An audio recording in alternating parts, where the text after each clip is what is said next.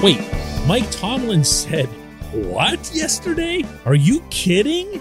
Good morning to you. Good Monday morning. I'm Dejan Kovacevic of DK Pittsburgh Sports. This is Daily Shot of Steelers. It comes your way bright and early every weekday if you're into hockey and or baseball. I also offer daily shots of Penguins and Pirates. Same place you found this night. Hope you'll check those out as well. Tomlin spoke with reporters yesterday at the NFL owners' meetings. Free agency, roster composition, coaching additions, and other stuff. And then he also did a one-on-one interview with Missy Matthews, the Steelers' own reporter. And she asked the head coach how he was planning on addressing the quarterback position, given that the team prefers to have 4 in camp. And this was Tomlin's response in its entirety. Probably the draft, I think, is our target as we sit here today. But, there's so many moving parts in draft development. And so that's our target. But we'll see what happens and transpires. Obviously, how the names come off the board have a lot to do with that. Now, you can go ahead and interpret that however you want, right?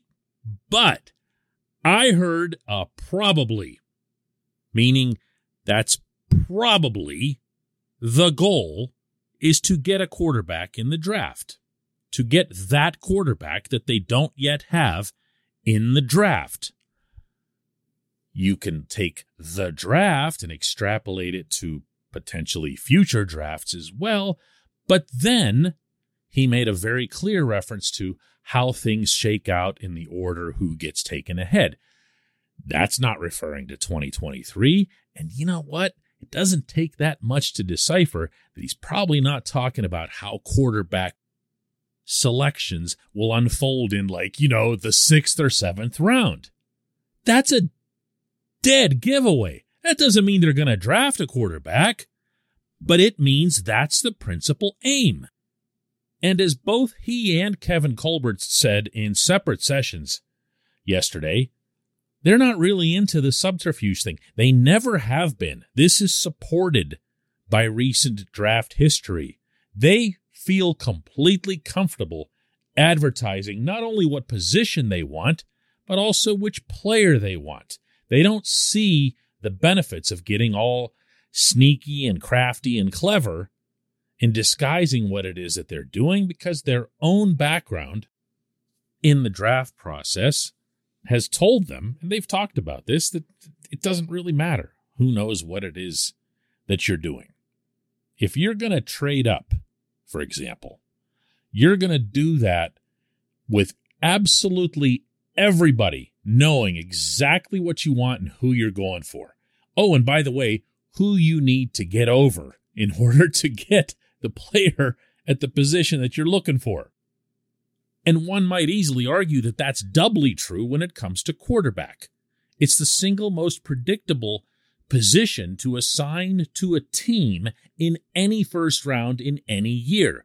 We always enter the first round having a really, really good idea of who's going for a quarterback, who's not, who's in a position where they can move down because they don't need a quarterback, or for that matter, who really needs to move up in order to get the quarterback that they want. It's the worst kept secret of the draft, and the Steelers apparently are acting accordingly. This portion of Daily Shot of Steelers is brought to you by Point Park University. Choose from nearly 100 career-focused programs leading to bachelor's, master's, and doctoral degrees. Choose when and how you'd prefer to do that studying, whether it's at Point Park's gorgeous downtown Pittsburgh campus, whether it's online, maybe a flexible hybrid format would work best for you. Find out more about all of this at pointpark.edu. So no, I don't buy for a split second that Tomlin's playing some kind of game when he says this. I believe they want a quarterback. And I believe that they want a quarterback in the first round.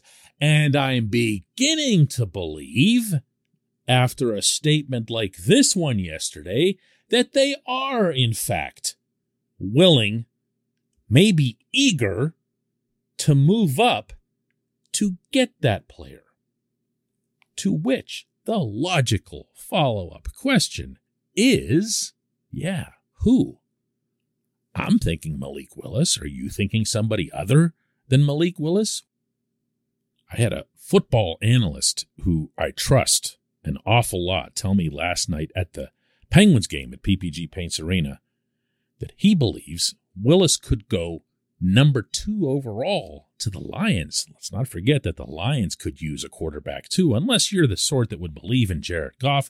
Goff could be, as this analyst pointed out, a pretty nice 2-year placeholder, possibly the same way that the Steelers would be looking at Mitch Trubisky. Know what I mean? Willis, by every account, would require some seasoning. He would not be just thrown out there the way Dwayne Haskins was in Washington and then possibly set back. You would bring someone like that in and let him learn. Let him practice. Let him see what the league's all about. And hey, look, if he's this super spectacular athlete, maybe you find some other way to ensure that he gets involved in the offense somewhere along the way. But he might not be there. And unless the Steelers are planning to, trade up all the way to number 2 overall or number 1, they can't assure themselves of even having a chance at this player. No, I don't think he's going at 2 or whatever, but I do think that Willis is going to end up being the first quarterback picked. I do think that the Steelers would prefer him over anyone else in this class. And as such, that's now where the formulas are going to start spinning. There's not going to be anyone who hears what Tomlin had to say yesterday, nor anyone who's observed Tomlin chasing quarterbacks all over creation on these pro days, who's going to believe for a second that the Steelers are taking someone else, not based on how they work. And I've said this before, and I'm going to repeat it. If the Steelers feel so strongly about Willis that they're willing to move up to get him, I'll get behind them, because they'll have way more information than any of us could ever have. And if your conviction is that strong, then you'd theoretically be going against what's best for the organization by not trying to act on it. Wow, we are in for so much fun. When we come back, just one question.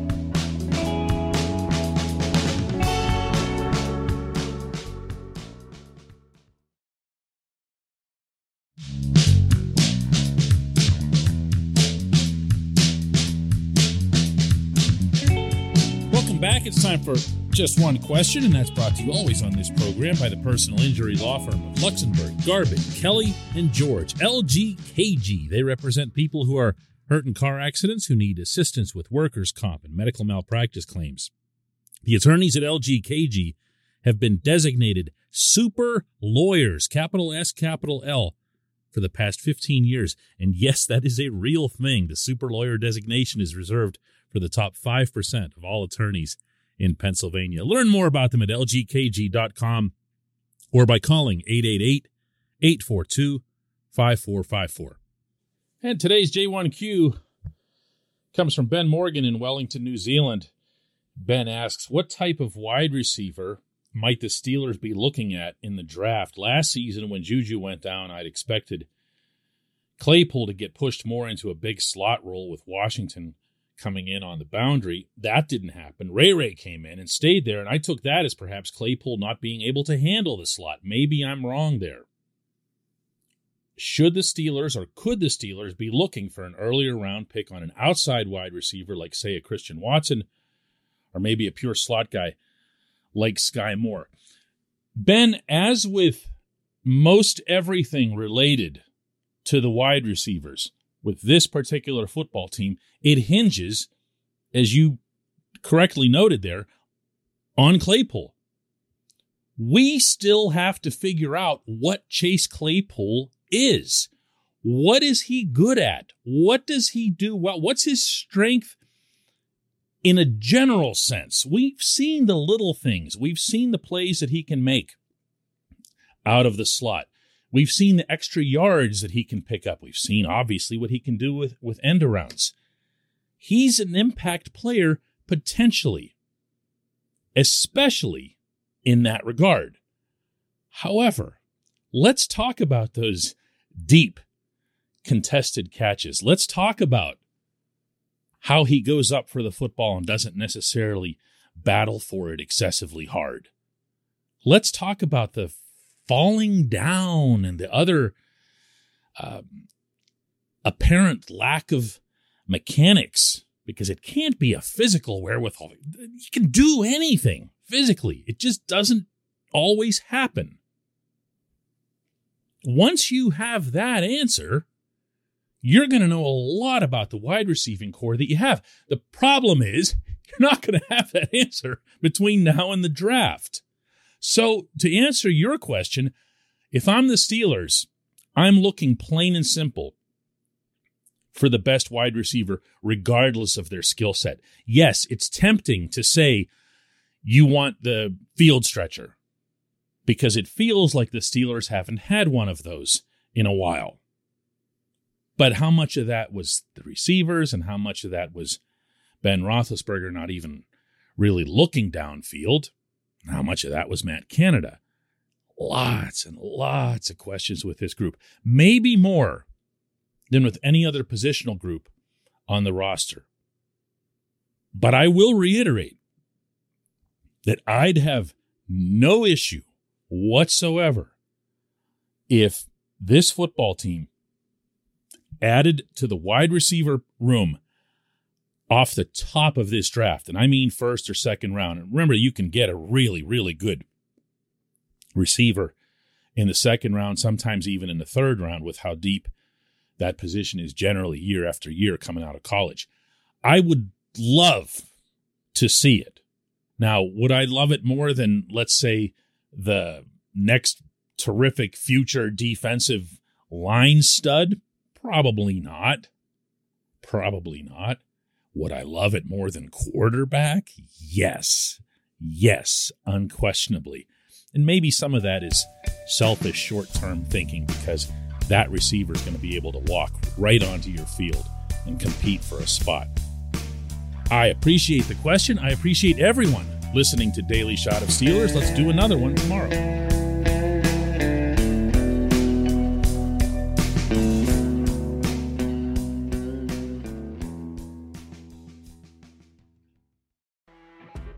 You know when you're listening to a true crime story that has an unbelievable plot twist that makes you stop in your tracks?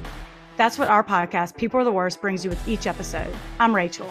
And I'm Rebecca. We're identical twins who love true crime cases that make you say, didn't see that coming, and we hate the people responsible for them. Listen to People Are the Worst now on Apple, Spotify, or wherever you get your podcasts.